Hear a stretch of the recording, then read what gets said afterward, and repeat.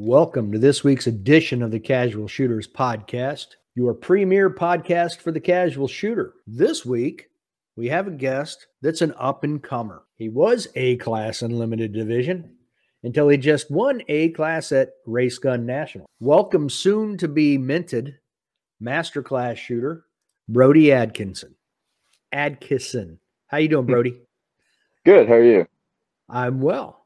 Why don't you go ahead and take a second and introduce yourself? All right. My name is Brody Adkison. I'm 17 years old and I'm limited A class. I've been shooting USPSA for 6 years. I shot Rimfire Challenge for a few years before that. I started that whenever I was 8. 8. Yeah. And that was Rimfire Challenge? Yeah. I don't know if you've listened to the podcast before. I've listened to a few episodes. Yeah. Okay. Well, we're going to start off with the hardest questions of your life. All right. Yep. The first one being, what's your favorite movie? I'm a really big fan of the Jason Bourne movies.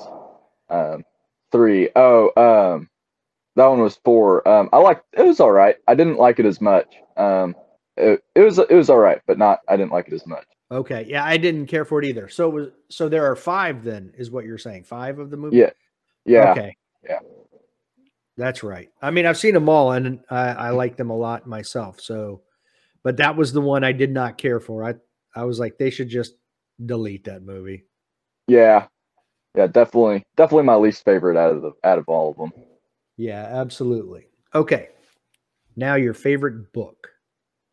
I like 1984 by George Orwell. Good. And it's coming to fruition. Yeah. Yep. Big brother spying on everybody. Yeah. Now, I don't know if you're into superheroes. If not, we'll go with a historical figure or a mentor or whatever, but what's your favorite superhero? I'm definitely not super into superheroes. Okay. I like Thor. Thor's pretty cool. If I had to go with a superhero, it would be Thor. Yeah. Do you have a favorite historical figure or a mentor or anything? George Washington's pretty cool. Definitely can't go wrong with that one. Theodore Roosevelt, he's one of my favorites too. Okay, now we're gonna have to talk about this. Why do you like Teddy? I don't know. He hunted a lot. He did lots for national parks. All that. He started the national park system. Yeah, he did. Yeah, he's a great conservationist. Mm-hmm. Okay. Your favorite gun and caliber, and they don't have to be married together. It doesn't have to be 1911 and 45. Right. My favorite gun would probably be an M1 Grand. Just got one of those for working at Badger Ordnance for 1 year. My boss gave me one. That's pretty cool. Nice. Definitely, the historicalness to it is very cool to me. Any plans on shooting it in any competition? I might eventually.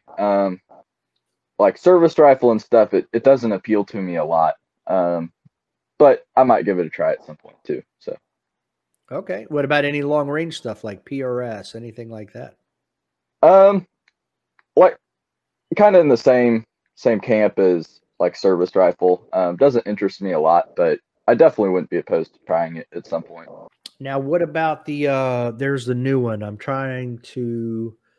want to say it's called NRL, but they use animal steel. Yeah, I think I've seen that one.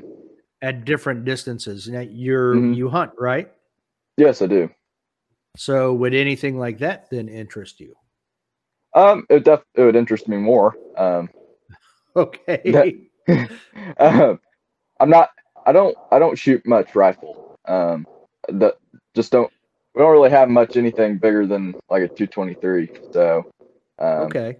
Definitely have to explore that a little bit to know it much. Okay. So you're basically, I don't want to say strictly an action pistol guy, but primarily an action pistol guy. As far as competition goes, yeah. All right, final one. For the final one, I'm going to give you the national champion questionnaire. Okay. How tall are you? I am 5'8" on a good day. So you're going to have to go the route of Christian Seiler then. Yeah. Did you grow up on a farm? I did not grow up on a farm. We have a farm, and we spend a lot of time there. But we do live in Kansas City. But you could say I grew up on a farm. Yeah. Okay. We'll take that as a plus. And were or are you homeschooled? I am homeschooled. Yes.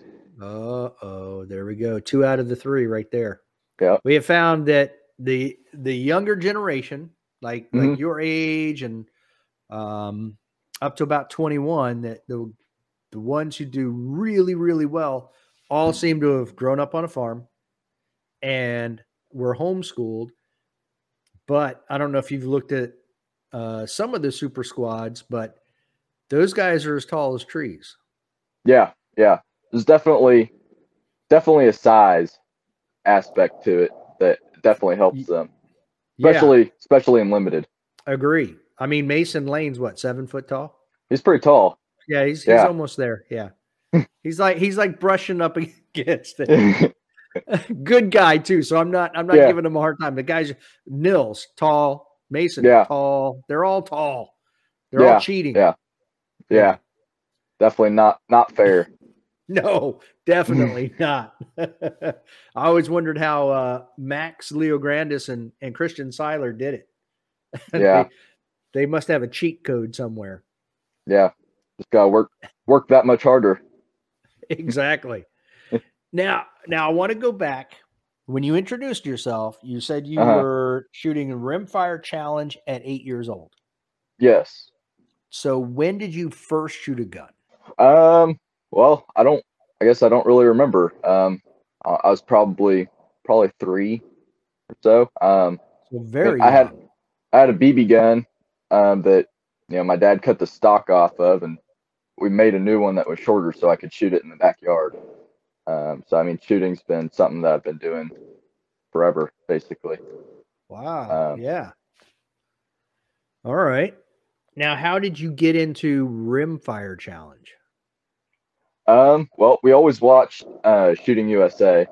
That was something that we always watched. And then my mom was looking at videos one day, and she saw this girl shooting rimfire challenge, and she thought that would be a good sport for me to get into. So we looked up where a local club was, found that it was going to be the Missouri State match was going to be held there, and we went and spectated that, and then started shooting that not long after. How long did you shoot rimfire challenge before you moved on to something else? I shot it for about 3 years, I think. I started USPSA whenever I was 11, but I shot Steel Challenge or Rimfire Challenge and USPSA both at a time. No Steel Challenge? I've never shot Steel Challenge. Okay. Any desire to shoot Steel Challenge? I do think it would be fun. Definitely, I don't think it would be quite as fun as USPSA, but I think there's some good training aspects that could come from it. I agree. I totally agree with what. Go ahead. My local club at Higginsville, Missouri, the Lafayette County Gun Club, they don't have a Steel Challenge match, so I would have to go somewhere else find one. Okay. Yeah, I definitely feel that there are aspects of it that would help in USPSA shooting. One being transitions. I mean, that the whole match is transitioning from one target to the next and not overshooting, not leaving the target too soon. So yeah, that is Steel Challenge. So it would be a lot of practice on transitions. The only thing I have found is sometimes it can take forever because, like at the local matches, you can shoot more than one gun. So sometimes those squads take forever to get through a stage. So that can get actually boring. Yeah, it can. All right. So you started shooting USPSA at 11. Yes. Production, I assume? I started in limited. I originally shot a M&P, just a regular 4 1/4 inch barrel. I mean, in the beginning, I didn't even have extended mags. I just shot 17 round mags. For my first year, that's what I shot. And then my second year, we got an MP 5-inch. We got a mag well for that and some extended mags. Originally, I was planning to shoot production after I was big enough to put enough mags on my waist, but I liked limited a lot, so just stuck with that. Now, did you start off shooting major power factor? No. Okay. I didn't. My first 3 or 4 years, I didn't. I shot minor. I was gonna say, if you started off at 11 shooting major power factor, then I understand why you did as well as you did. No. Major is still relatively new for me. Oh, okay. Well, not new, but I shot minor. I've shot minor longer than I've shot major. Now, what exactly are you shooting at M&P now? No, I'm shooting at 2011 now. Back, it was probably my third year or so. I was shooting our state match. The Delaney's from St. Louis saw me shoot. They came up to me and asked me if I was going to keep shooting for very long, if I was going to stick with it. I said, yeah. And they said that they had a STI Edge sitting in their safe that they weren't using, and they would give it to me basically. So that's how that was the main thing that's kept me in limited. After that, I was planning on shooting production, but after that happened, I decided to stay in limited. Since then, I've had some work done on it. I bought a new one, a DVC, and then I put a new slide on my original Edge. Is that your backup gun now, or your training gun, or? The DVC is my backup gun. Okay. My original one that I had the work done on is my primary. As we alluded to earlier, you just shot Race Gun Nationals. You finished 19th, very high finish. You won A class, so obviously you're not going to be A class anymore. Now, what has your training looked like up to this point? Like this year or in the years past? I would say starting from the time you started shooting major to now. Okay. All right. I think I've been shooting major for 3 years, if I remember that right. I mean, in the beginning, I didn't dry fire a whole lot. I didn't even shoot that much. Mainly just our club match every week or every month, and our state match. So I mean, I was only shooting 7 matches a year, maybe. Really until last year was when I really started to shoot a lot of matches. But back then, I would shoot, maybe live fire once a month, dry fire two or 3 times a week at the most. But last year, I really tried to up my dry fire. I started dry firing 3-4 times a week. I started live firing, at least trying to drive live fire once a week. And then this year, I started live firing twice a week. I dry fire almost daily. And then this year I've gone in, like, I kind of ramped up. We turkey hunt a lot. Like we take turkey hunting almost as seriously or more seriously as we do shooting. So my season doesn't even start until after turkey season, so May.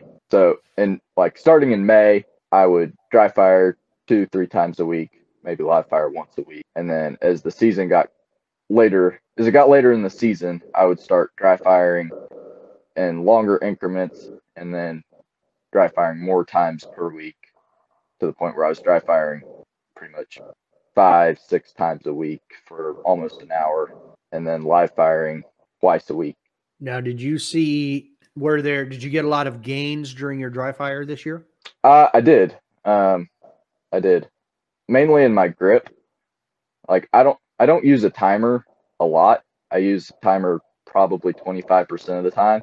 The rest of the time, I just spend drawing and getting a good grip, and then doing transitions where I really focus on leading with my eyes, finding a precise spot. That makes up a lot of what my dry fire is. So you don't even use the timer for the beep to start? No. This episode is brought to you by Gun Butter. Gun Butter is a premier lubricant for your rifle or pistol. They have grease for parts that need it, like lugs on a bolt gun. Man, do I love a bolt gun. It's a proprietary blend that they won't even trademark so as not to have to give away their trade secrets. Check out the video I put up on YouTube. Look for another one coming soon. I even ran into Rick Powers, an RO at Carry Optics Nationals. He switched to it after listening to our podcast with Mason Litchfield. He loves it. Rob Epifania uses and loves it. Frank Shu uses it and loves it. Use Casual Shooter 20 and save 20% on checkout. No, not typically. Now, when you say you live fire, how long are your live fire sessions? Like, how many rounds are you shooting when you're doing your live fire training? Well, when I started this year, I was probably only shooting 100 rounds per section.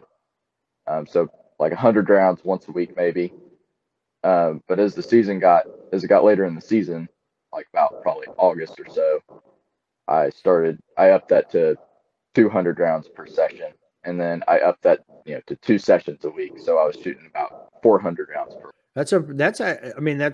You just quadrupled what you started. So that's pretty significant increase. Yeah. What type of drills were you running in live fire? I run a lot of doubles. Doubles. If I shoot 200 rounds, pretty much 150 of that or 100 of it is doubles. I probably shoot 100 rounds of doubles and then 50 rounds of practical accuracy, another 50 rounds on transition stuff typically. Now, did you say tactical or practical accuracy? Practical accuracy. I wanted to make sure I heard you right. I wasn't sure. Yeah. My hearing's not so great. So define then practical accuracy. So practical accuracy is one of Ben Steger's drills. It's in a lot of his books. It's target at whatever range you desire, basically.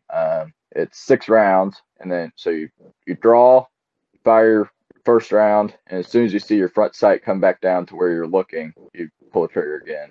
So you do that 6 times. So bang, bang, bang, bang, bang, and then you reholster and you do that 6 times. So I believe it's a 36 round drill.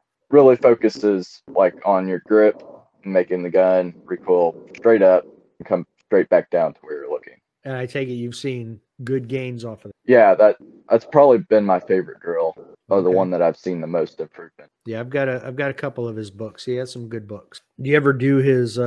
He had a warm up drill that I like to use when I dry fire, which is where you just kind of keep your hands up. You start the timer, and as soon as you hear the beep, you slap the timer.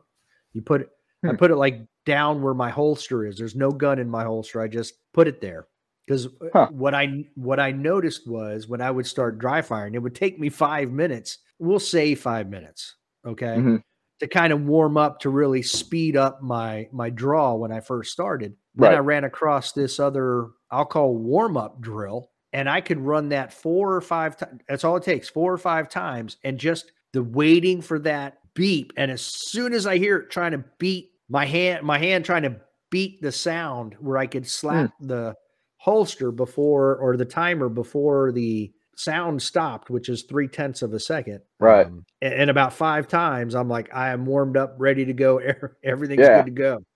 So I have found I'll even do it at local matches. I'll just go to a safe area and without even the timer, just as quick as I can, just to warm up. It's a pretty good little warm up drill. It works for me. Not everything works for everybody, but. That's interesting. I haven't seen that one yet. I might have to give that one a try. I forget where I'll have to look for it again, but I believe it's in one of his books. I'm pretty sure it's where I got it from. I was like, speeds up my dry fire practice, or at least gets me into the meat of it quicker. So, now, have you taken any classes with anybody? I have taken a few classes. I took a Tim Herron class back in, 2018, I believe. It was just my second year of shooting. I took one of his classes. I really liked it a lot. I definitely wasn't at the age to really make the most of it yet. I wasn't training much then to make the most of it, but I did like it a lot. I've taken 2 Merle Eddington classes, and then I've also taken 2 Ben Steger's classes. I took his fundamentals last year, and then I took his skills and drills this year. Yeah, that's a lot of classes. Yeah, it's been about 1 per year. So projecting to next year, what do you think you'll take next year then? I don't know. I was thinking about not taking a class next year and seeing if I can make another major match somewhere, like kind of have another match take the place of a class. Just kind of put into practice all you've already learned. Right. Try and implement it all, because that's what I've found this year is I kind of ran out of matches. I don't shoot a whole ton of matches. So how many matches did you shoot this year? I shot, let's see, I think I shot 6 club matches, and then I shot 8 major matches. What were your major matches? I shot the Ozark Classic in March, and then I shot the Cornhusker Classic. I shot the Kansas State match. Then I shot the Illinois sectional, the Southern Illinois section. Then I shot the Arkansas sectional, and then I shot Area 4. And Area 4 was my first ever level 3 match. So that was fun. Then I shot the Missouri State match, and then national. So that is quite a few majors. So do you think shooting those major matches helped prepare you for that type of competition at nationals? Yeah, definitely. I definitely found that I've gotten the most, I think, out of major matches this year, like compared to like club matches or even my practice sessions. Sometimes I learn more from major matches than I do anything else. And why do you think that is? I think the pressure of it has a lot to do with it. It shows a lot of your weaknesses. I think that would probably be the biggest reason for it. Just a lot more pressure, a lot more tension.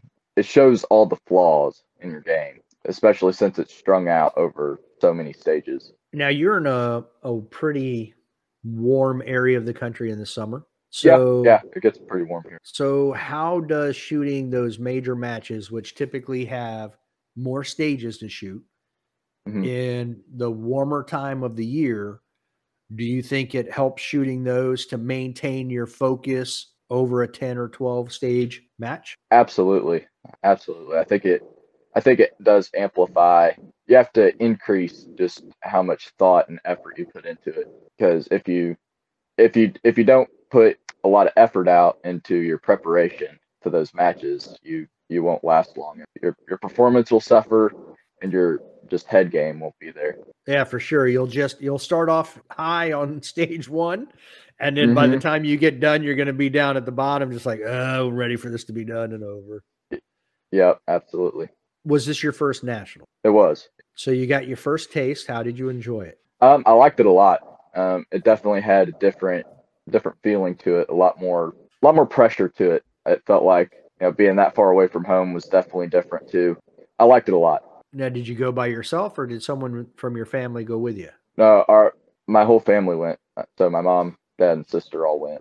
So now that you've done one, I love shooting nationals. I've only shot 3, but I love them. It's a totally different vibe, Yeah. Do you plan on continuing to shoot nationals year after year now? Yeah, I do. Next year's is already scheduled for Ohio, I believe. We already have an Airbnb booked for that. So yeah, I do plan on shooting them for a while. Normally I leave these towards the end, but I'm going to ask this question now so we can expand on it in other ways. What is your goal for USPSA? I mean, I'd like to, be able to win nationals. I think it would definitely be cool to be able to go to a world shoot sometime. I definitely have high aspirations. Win nationals and win even bigger. Okay, so this is not just going to be a hobby for you. You are intent on taking it to the next step and trying to win it all. Yeah. So that leads into the question. So you shot 8 majors this year. You've upped your training. Now, what is next year going to look like? So are you taking an off season? When do you plan on starting shooting again? And what do you think your training and match schedule is going to look like next year? I do plan to take an off season. Probably I'm going to shoot this weekend. And then I plan to take a little bit of a break. Not touch the guns for a while, maybe a month or so. And then I plan to do some lighter dry fire, a couple times a week, not super long sessions. I'll probably start shooting matches again, probably April, May. I might try and get one in March, but then I'll start live firing consistently, probably June or so, and really trying to up my dry fire sooner in the year this year. When is Limited Nationals next year? I believe it is October 10th. Because I know I've already taken off the time to shoot the Carry Optics National, but that's in June.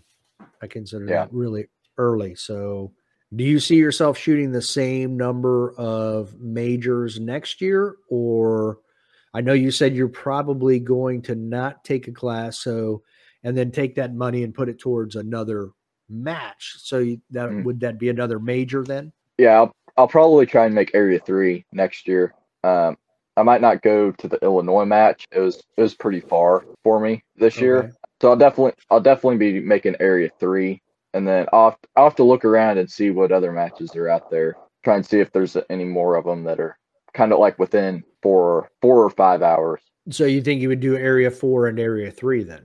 I've heard the Area 4 could be going like pretty far into Texas, because it has been in Tulsa, and so that's not it's like 4 hours from here. But if it goes into Texas very far, that'll probably be a little bit too far. Yeah, that could be a heck of a drive. Yeah. I don't know if you've heard. I've got a trivia question for you.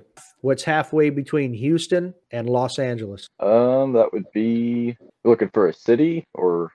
Yep, there's a city halfway between Houston and LA. It'd be like north part of Arizona, right? No, I don't know. It's El Paso. El Paso, right? Yeah. Okay. So halfway to LA, you're still in Texas. Yeah.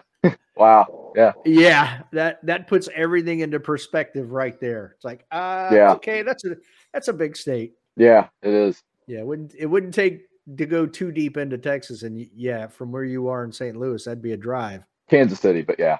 Oh, that's right. I'm sorry. Yeah, Kansas City. So any desire to shoot dot, whether it be open, carry optics, PCC, anything? I do plan to dabble a little bit in carry optics, kind of later in the winter. I have a Glock slide that I got milled that I plan to put a red dot on and shoot it a little bit, mainly for training purposes, but I might try and make a few club matches with it. But now, what do you mean by training purpose? I find that I struggle to stay target focused, being able to occlude my red dot and force myself to be target focused. And then also having the red dot right there to show me the flaws that I have in my grip.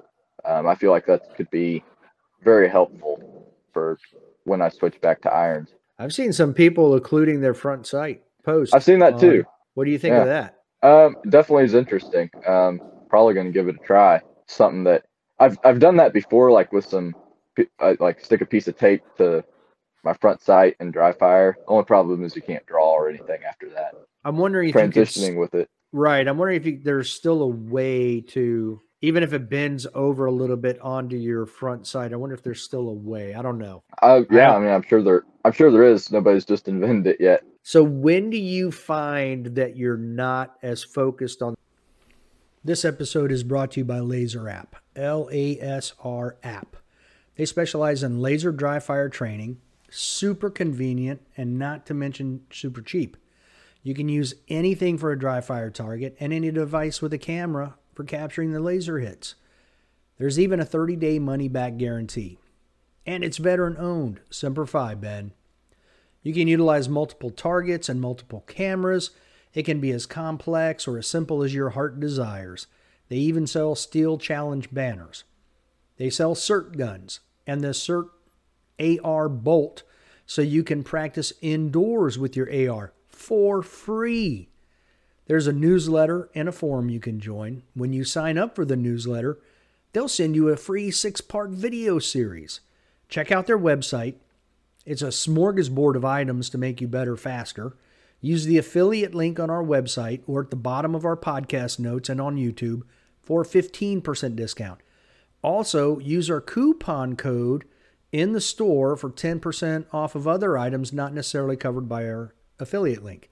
Thanks for your support, everyone. Without your support, this podcast would be difficult to maintain. The target as you need to be. Definitely, I feel like farther shots, I struggle with that. Or maybe you just notice it more on target farther shots. Like transitions, I tend to not lead with my eyes very well. They very centered on the gun and just move the gun and my eyes at the same time. Interesting to me that you have these things that you know that you're still working on, but I would consider you're still shooting at a high level, even if you're not leading with your eyes, I figured that would affect your score more than it has. Yeah, I tend to do better on the more physical stages, fairly athletic. I can run fairly fast. I can shoot the more physical stages pretty well to kind of make up for that a little bit. I definitely don't think I could get much farther without being able to solve that problem. Okay. I definitely feel like I hit the limit of like what I can do doing it wrong.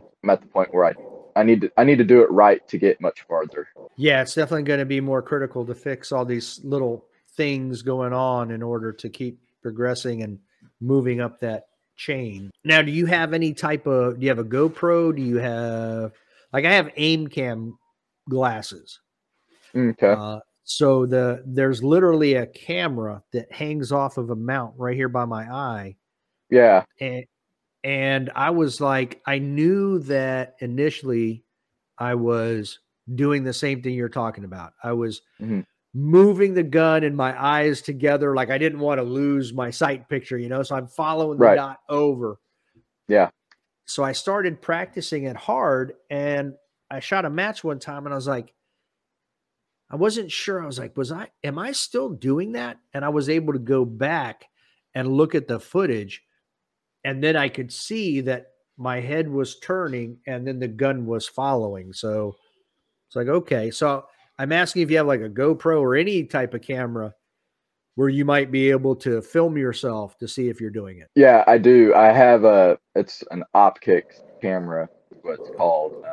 It has just a little clip that clips to your hat. It's pretty small. It's like the whole thing's only about that long, and just magnet. It's like a magnet, it just sticks to the clip that you can stick on your hat. Now, do you use that during matches? I do, yes. Okay, so that's the footage that I've seen on your Instagram, I guess. Yes, it is. Do you ever go back through your video footage to see what you're doing or not doing like that? Yeah, I have. I do. Almost all my matches, I'll go back through and look at all my videos for a while and try and really dissect what it is that I've done wrong. Now, you load your own ammo? Yes, we do. Okay, you use coated bullets or jacketed or? Coated. Yeah, coated. We use Okay. DG bullets mainly, but we also use Rubens, just basically whatever we can get. What grain bullet are you using? 180 grain. You mentioned that you were considering dabbling in carry optics. Do you, like, I've talked to a few people and they're like, I want to focus on this division. And then, when I reach my goals there, then I'll look to start branching out after that. Is that where you are? Or do you see yourself where you're just going to basically shoot one division forever? I plan to just basically have limited as my main division. That's going to be what I shoot for a long time. That's what I'm going to, spend most of my competing time in. I might shoot a club match or two, and carry optics just to mess around with it, change some things, see what I can learn. What is it about limited that you enjoy? Kind of like the simplicity of it, but you can still go fast. Major scoring is nice. I don't shoot very good points. So I definitely make the most of major. You remind me, talking of Gianni Giordani. Yeah, because he's the same way. He's like, he just wants to shoot limited. That's what he enjoys. So that's what it reminds me. I think it's the most balanced, I feel, of all the divisions. Like carry optics, you can basically just have whatever you want, other than a magwell and a comp. Open doesn't even feel like a real gun anymore at that point. Something out of Star Wars. So I feel like limited is the happy medium. You get a little bit of what open offers, but iron sights. I get it. Now you mentioned you wouldn't mind doing a world shoot. Have you shot any IPSC matches? I have not. Is that something you see doing in the near future? In the near future, no. I don't think it's something that's going to be quite ready to do in the near future, but in a few years, I definitely wouldn't mind. Did you see any of the videos from the Pan American Games? I did.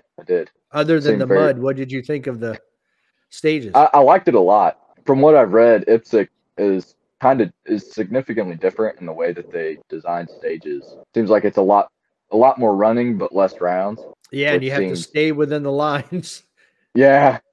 It's like So coloring. I do feel like that would be something that would suit me a little bit better. But I do think it would be fun. You think you could? You think your physicality, you'd be able to take advantage of that? Yeah, for sure. Yeah, I feel like in IPSC, the more athletic you are, since everyone has to travel the same route, I feel like whoever's quicker is going to get a little bit of an advantage there. Right. What do you think of their targets? I don't like them at all. I think they suck. I shot the last year I shot Delmarva, and I have in dry fire training, I'll put a dot on the targets and train myself to look at the dot on different targets. So when I go to a match, I already know where I'm going to engage the targets. Like I don't have to think about it. Yeah. Well, I went to Delmarva and I'm like, they had all these IPSC targets. And in one of them, they had turned an odd direction. And I was like, I don't even know where to aim. I had to walk out to the target and look at it and go, okay, I'm going to shoot right there. I need to aim right there. Yeah. I was like, what in the world? So they're different. Yeah. I do kind of like them. I think that I think for people who are a little slower on the shooting like me, they help because they kind of, if you're not careful, you're definitely gonna lose some points, Right. Yeah. So it'll have a tendency, especially the farther ones, to slow everybody down a little bit. So yeah. I mean, it's not slow. It's not. Go ahead. If I was going to shoot them far away, I would probably rather shoot the IPSC targets just because they're round and just shoot in the middle of them as opposed to a USPSA target. You can shoot in the middle of a USPSA target, but seems like it's easier to favor one side or the other, or aim, a little too high or a little too low. On an IPSC target, you can just shoot right in the middle of it. Yeah, it is a little oblong, but yeah, for sure. If it's an open target, yeah, you're just bang, bang right in the middle. So you're 17. What year of high school are you in? I already graduated high school. I graduated high school this spring. Are you going to college? I'll probably start some online college classes probably over the winter. So what I'm trying to figure out is, do you have a plan to be able to work shooting into life now? Yeah. Well, it's definitely already been a little bit harder because I'm working almost full time. So it is a little bit more challenging now to fit it all in. Throw in some college on top of that. It'll definitely be hard. I'll have to prioritize more. Right. I'll have to stay on task a little bit better than I am now. Your long-term shooting goals. Mm-hmm. Do you see yourself going down the route of like a Tim Herron where that becomes what you do? Or do you just plan on working in the shooting industry or something completely different altogether? I definitely like to work in the shooting industry. I don't know necessarily about teaching classes. That's something that I might warm up to a little bit, but I like working in the shooting industry. Do you work for anybody in the shooting industry now? I do. Yeah. I work for Badger Ordnance. We do a lot of like precision rifle stuff, but then we also have like some C1, some AR accessories. We have some military contracts. But you don't shoot rifle? No, I don't. Okay. And that working there doesn't even make you want to do it, huh? It does a little bit more than if I didn't work there, but okay. But long range stuff just doesn't appeal to me very much. Okay, fair enough. That's where I started my game, so I have an affinity for it. Yeah. And you're sponsored by Everhart? Yes. Who are they? They're an outdoor store in Clinton, Missouri. They have basically everything. They have a lot of fishing stuff, if you're into fishing. But their hunting section is really good, and they have a lot of stuff in the shooting, like guns and ammo and stuff like that. So they hook me up with some components. Obviously, I still pay for them, but this time it's kind of hard to find primers, so they'll squirrel some away from me for me. That's an And understatement. yeah, Is that the post you put on Instagram? I did. Yeah, The fair. Okay, yeah, it was very kind of them. it was. Yeah, So definitely still cost me, but I was able to find them. So at this point, I'll pay whatever price if I can find them. you're definitely going to pay for them. That's for sure. I want to go back for a second.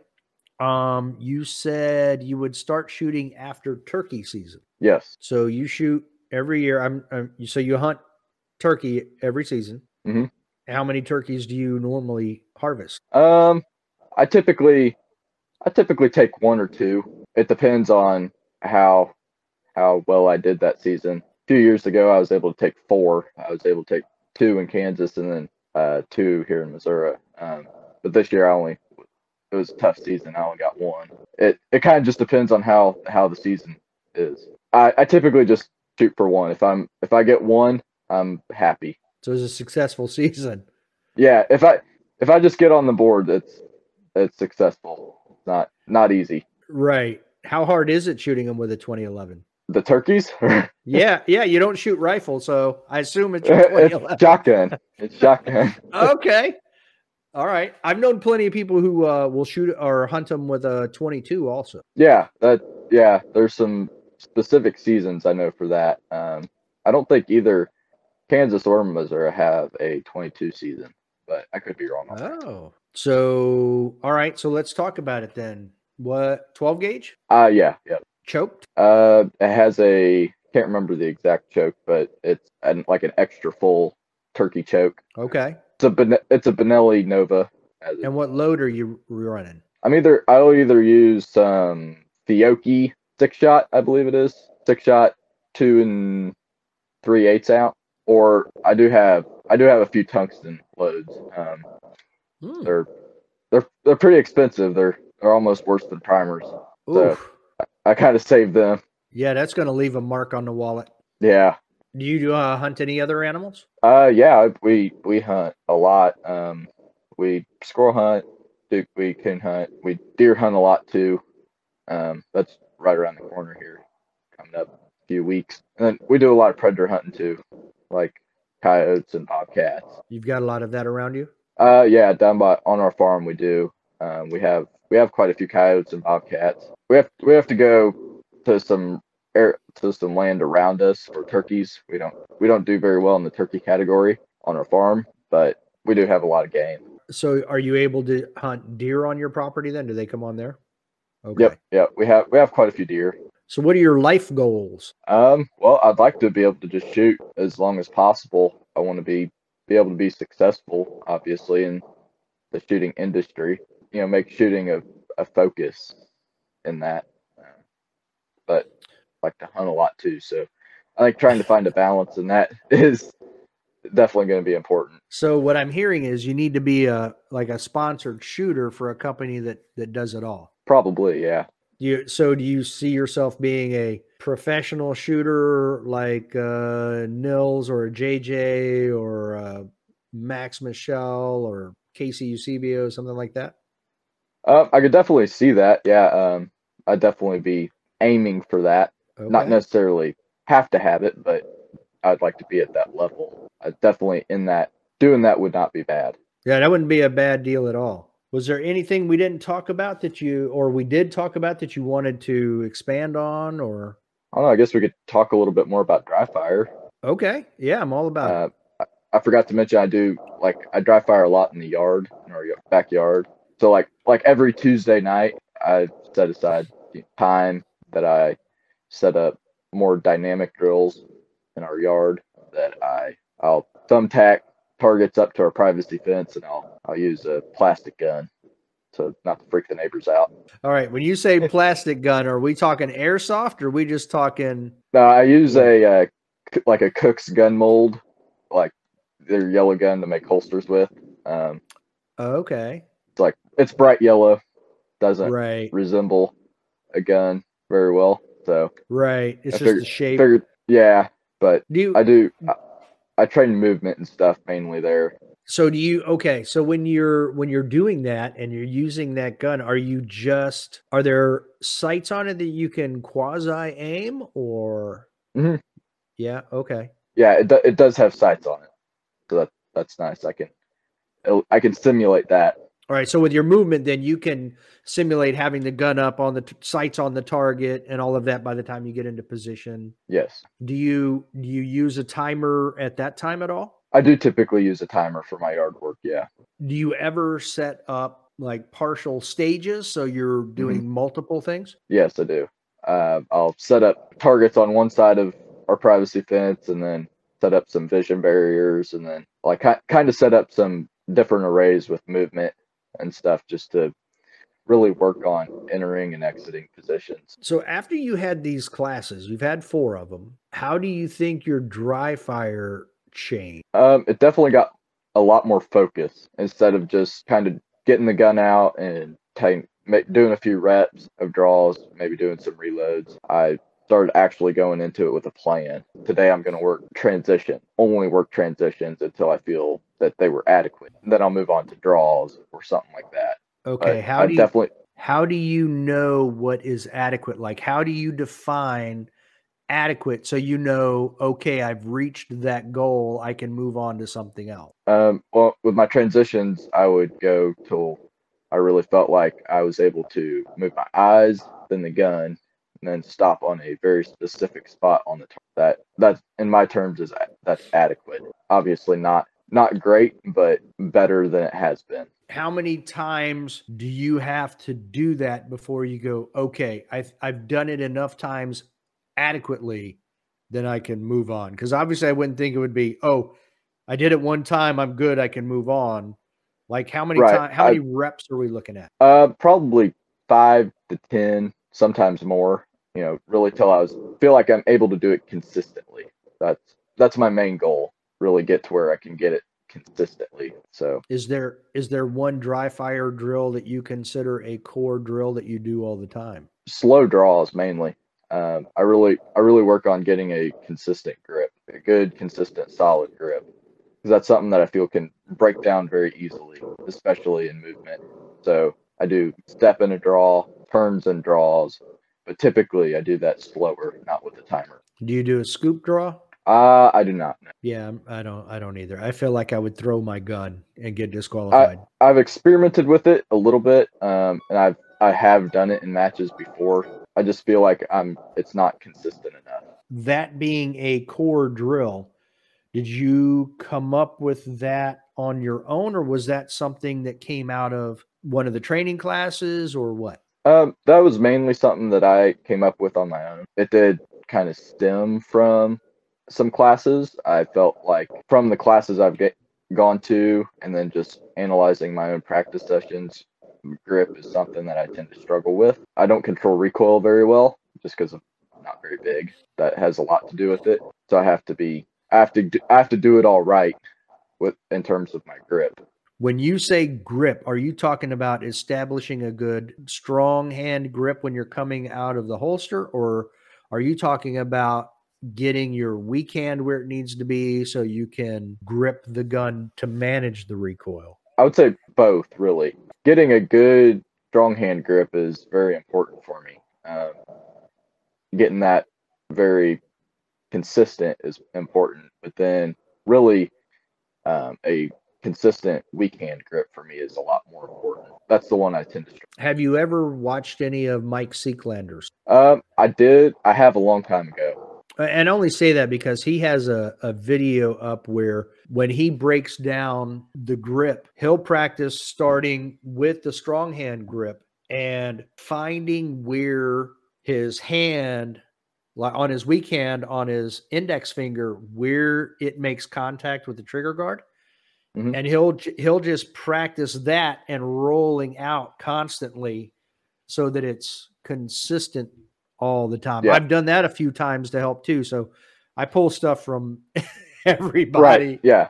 you know? Yeah. You can't. Well, you can't just pull from one source, because No, absolutely. you can't do. Everybody can't do it the exact same way. You have to find your own way. Right. Yeah, I'll never move like JJ Rakaza, that's for sure. Right. So I'm going to have to find someone else to look at movement. Yeah. It's funny you mentioned that. That's something that I do is just kind of start from the low ready and present the gun and try and get a solid support hand grip to where I'm really getting the meat of my hand on the side of the gun. That is something that I did. I didn't realize that was actually a thing. Well, there you go. Looky there. Yeah. See? You're ready to start teaching. I don't know if I'm quite there yet. But do you ever listen to Steve Anderson? I do occasionally, yes. Okay. Yeah. Are you now 19th at Nationals is a very solid finish. Mm-hmm. Obviously, you've already mentioned some things you're going to work on to improve your skill, but are you doing anything to improve the mental focus and management of shooting? Yeah. I felt like I was able to. That's something that it's been something I've been practicing all year long because I knew I was going to be going to nationals, and I knew it was something that I was going to have to really dial in was my mental game, and it's something I've been working on a lot. Really before the match, focusing on my breathing, trying to relax. Obviously, because of my name, I'll be going first on the first stage, typically every time. Yep. And kind of coming to that realization was important because going into the match, you can plan on being first, and then when they call your name, it's not a surprise. My first day at nationals, day one, it didn't go very well. My head was definitely not right. I kind of lacked some focus, a lack of focus on the correct things. I was focusing on wrong things, not what I needed to be. What do you mean by wrong things? A lot of my visualization, some of the cues I was using weren't correct. Like instead of looking to specific targets and specific spots on targets, I was thinking more about how I was going to be coming into position and stuff like that. So I should be just focusing more on the shooting part and then trying to let my movement just happen naturally. Whereas on the first day, I was thinking about too much, really. I need to simplify it. Okay. I need to simplify it and just try and let my fundamentals take over. So do you think in dry fire in the yard that you could work on your movement to the point where it could be subconscious and it's not something you have to then worry about, period? Yeah, absolutely. Yeah, absolutely. I do. Something that I do feel like I'm getting there on that. It's not, you'll never be a 100%, but I do feel I'm making improvements on that as far as just being able to not have to think about that as much and just worry about the shooting. Yeah. Steve likes to always talk about a focus phrase before you shoot so that you're focused on the one thing you need to focus on it. Do you use one of those? I don't really. I haven't gotten to that point yet where I haven't tried that yet. No. Ever plan on would you ever consider taking, and I'm not asking you for me, I'm just curious, any type of mental management class or seeing like Rob Epifania was on and he actually saw a sports psychologist. Would you ever consider something like that? I think that would be very interesting. And I would be interested in doing that for sure. I've read like Laney Basham's book. I've read that. With Winning in Mind. Very good book. Yeah. I like that a lot, and I've had lots of takeaways from that I've been able to implement. But I think more training in that's definitely. I definitely agree with Steve that the higher up you go in the shooting world, the more mental the game becomes because your skill level is there, like you have that. And let's just use Nils, for example, because I feel like at the moment he might be the most consistent shooter. He's not winning every stage, but he's also not losing every stage, if you know what I mean. Yeah. So he's consistently up there and very flat, no ebb and flow, no peaks and valleys, Right. Right. Yeah, it's very important to stay consistent throughout the match. That's something that going into the last few matches that I shot this year before nationals, that was something that I was really trying to focus on because I had been earlier in the year, I'd been fairly consistent. I might have had one or two really good stages, but then I also might have had one or two really bad stages. And that was something that I was really trying to eliminate throughout like the later part of the year. And I mean, I looked at your finishes and they were very, very consistent. So Yeah, my day one was definitely very rocky. We started on the like second or third block of nationals, so zone it was C. like Okay. yeah, C zone. Let's see, that was like stage 15 to 20 or 14 to 20. I don't remember now. Somewhere right through there. And those were definitely not as good. Like I think I believe I had like 2 or 3 60th place. You had a 60 and a 68. Yeah, if I had been able to eliminate those, I might have been clean up some of the other things that I did like on day 2. Like I believe my stage 1 was not very good. I believe it was like 30 something.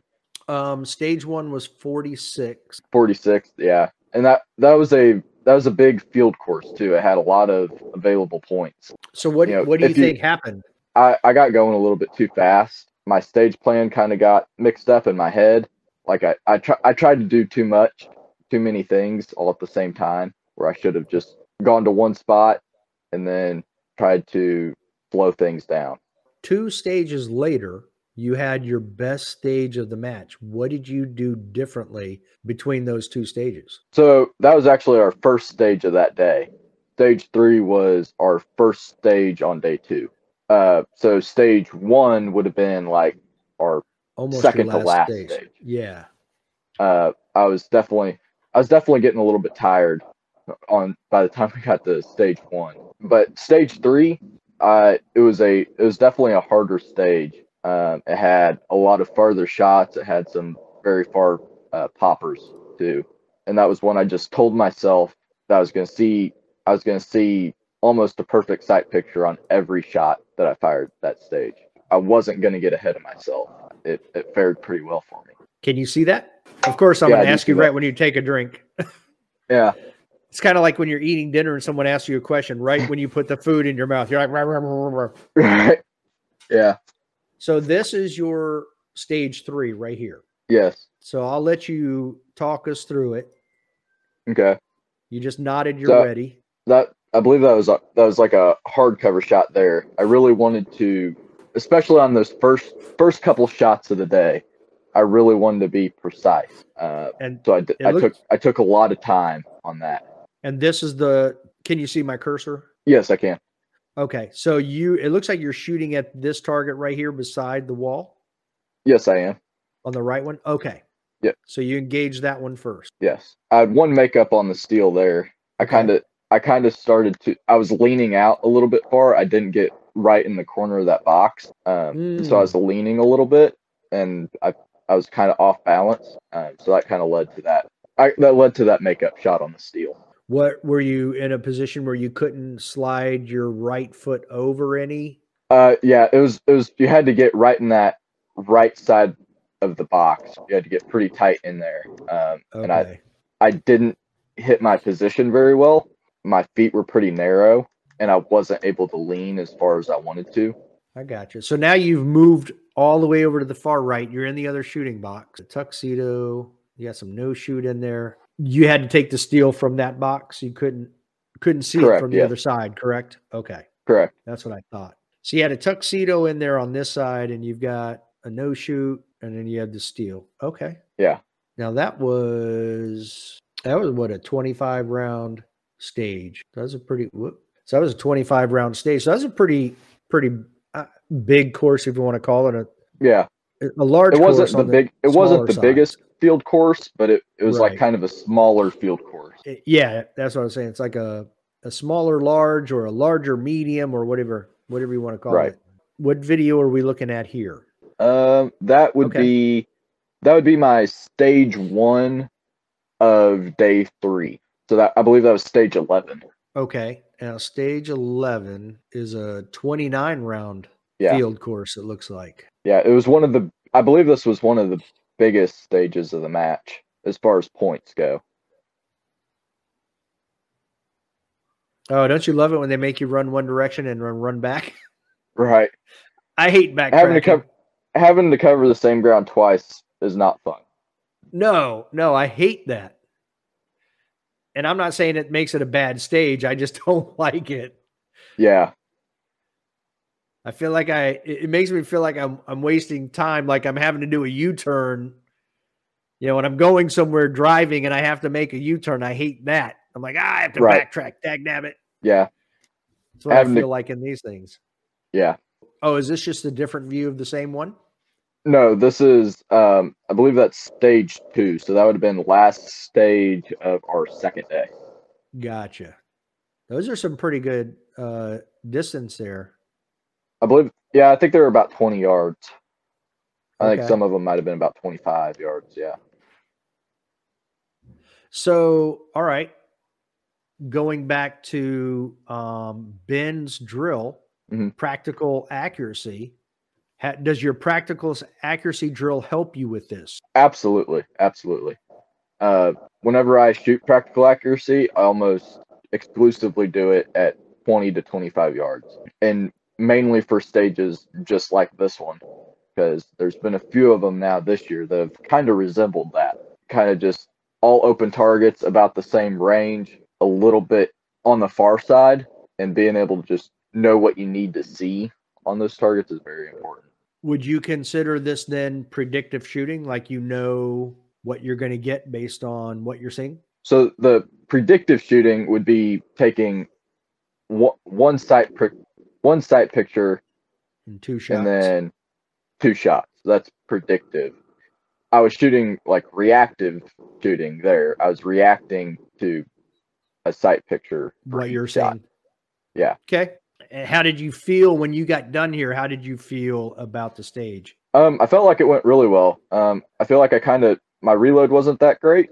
When I reacquired my grip after my reload, my grip was not great.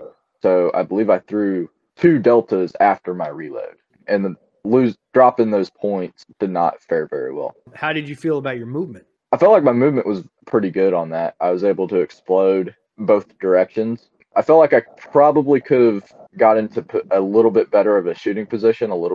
I felt like I could have got a little bit lower, a little bit wider at all 3 spots. Overall, I felt like it was all right. Now that you're done with nationals, it's only 4 days. Another thing from Steve Anderson is he likes the idea of a journal. By chance, have you written anything down about how you shot, what things you need to improve on, things like that? Yeah, I have. I started making a list. I haven't gotten very far on it yet. I've still been going through my videos a lot lately, really trying to not miss anything.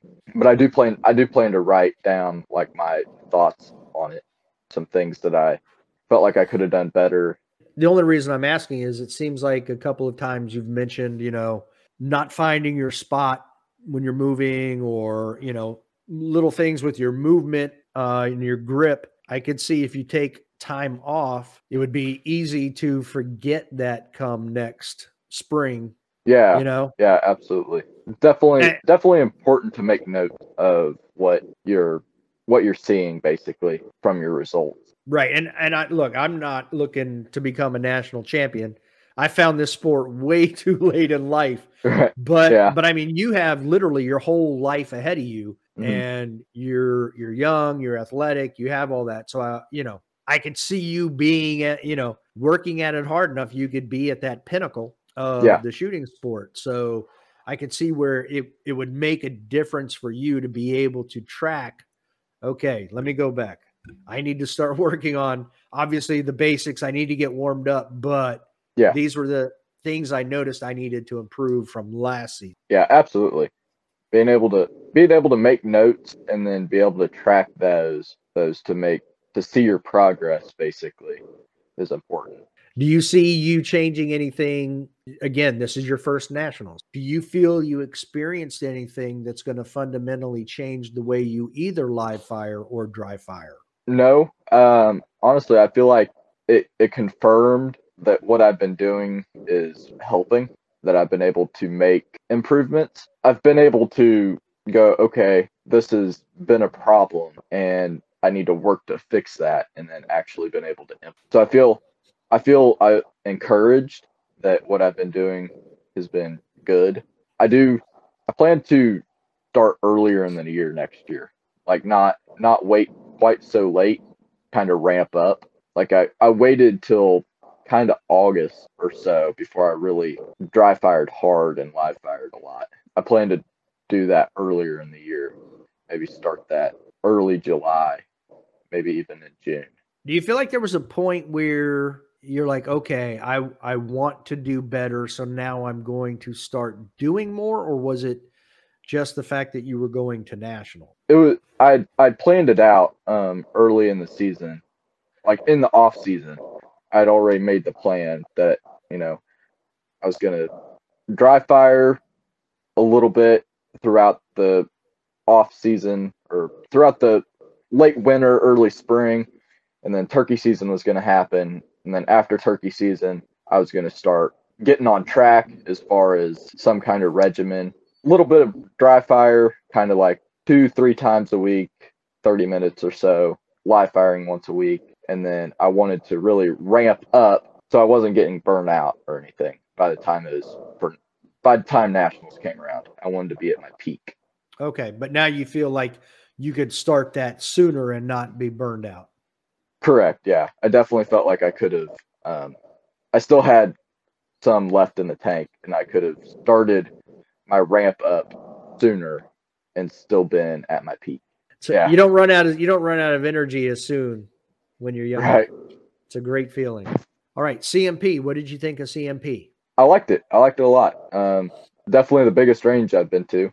I kind of liked the range in Tulsa a little bit better. I felt like the gravel on the pistol bays at the CMP range, it was pretty loose. The terrain at the Tulsa range was mostly grass or kind of sand, and I seemed to like that a little bit better. But as far as the facility, I liked it. It was really good. I liked the CMP range a lot. Yeah, it's a very nice facility. Did you guys have, I assume that you had the side-in bay available?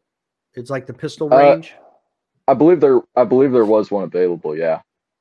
I didn't use it. No. Did you guys have any side matches there? There wasn't a side match. No. Okay. Did you hear about the one at Adkison Nationals? I saw that. Yeah. It was a builder or whatever, wasn't it? Yeah, it was. Yeah. Isaac Lockwood had a 123, all 6 in the A zone. Yeah, it's crazy. I can't do that. And he just posted another video. It was either 106 or 116. I think it was 116 with a first shot of either 5.6 or 5.9 on target. Crazy. That's ridiculous. That guy's cheating the galaxy somehow. Yeah. I don't know what he's doing, but holy cow. It is ridiculous. He got the delay on the timer figured out or something. It maybe. I think he has ESP. He knows he can, like, there's a sound that happens before the beep, so he's able to time it perfectly. Yeah. I mean, something like that. It's crazy. That's ridiculous. Did you get food at the award ceremony? We did, yeah. Okay. What'd you think of Southern Barbecue? It was all right. A little sweet. I'm not a huge fan of sweet barbecue, but it was all right. So what is Kansas City barbecue? Kansas City barbecue is pork, but it's typically not sweet. So I'm trying to think. It's hickory. Hickory's the main wood. I'm not totally up on that, but are you not a barbecue person? I'm not. I don't eat a lot of barbecue. I think it's good, but I'm not. I feel like that's un-American to live in Kansas City and not eat barbecue. Yeah, we don't go out and eat very often. But my mom likes to make the barbecue stuff and smoke stuff a lot, so we eat a lot. The range in Tulsa, is at the U.S. Shooting Academy, or is that where? Yes, yeah, that is it. Yeah. So if you had a choice, you would prefer nationals be there versus CMP? I would, yeah. For the main, it's closer for sure. Right. But taking It's that like, out of the equation. yeah, I like the facility. I feel a little bit better at the U.S. Shooting Academy. I probably need a few more outhouses.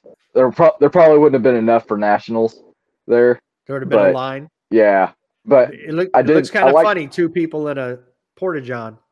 yeah, that would be weird. Um,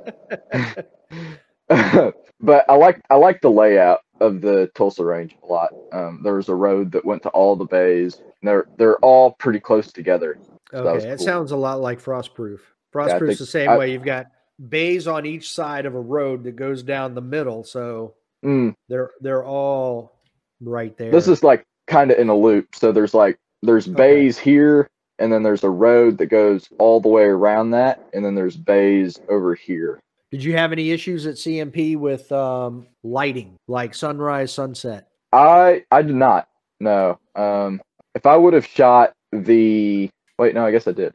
The block 2 or the B section, Zone B? Yeah, Zone zone B. B was a little bit in a bad spot on a few of the stages, but I didn't really have a problem with it. So the stage on Zone B, the last stage on the far right. Mm-hmm. So it's down in that hole and the road goes up around it. Yep. 2 years ago, or I'm sorry, it was 2 nationals ago. It was a year ago. You know how you can't start shooting in Alabama until 9. So, oh, really? Yeah. I didn't know that. That's why shooting doesn't start until 9. It's a state law. That's interesting. I didn't realize that. I wondered why they started it at 9, because I never not 8. any match I'd gone to before it started at 8. So I was kind of curious as to why they started it at 9. That's interesting. I didn't realize that. So on that stage a year ago, a guy ended up using his flashlight because it was dark and on that stage. Yeah. That's crazy. It is crazy. That's crazy. I mean, we were done shooting by like 5. So yeah, I don't think it was an issue this year. It just was a year ago. That was just that one stage because it's in that hole. So I guess the sun was down just enough. It would have gotten darker there a lot sooner than in some of the other bays. Because that same day that he had that problem, I was shooting Zone C, so that up on top, and there was no issue at all. We had plenty of light. The sun would have been at your back, I believe, right? Yeah. Well, Brody, it's been a great conversation. I appreciate you coming on. Yeah, thank you for inviting me. Oh, absolutely. We'll have to do this again sometime, okay? Yeah, definitely. Absolutely. Until next time. Don't be a little bitch. Yeah.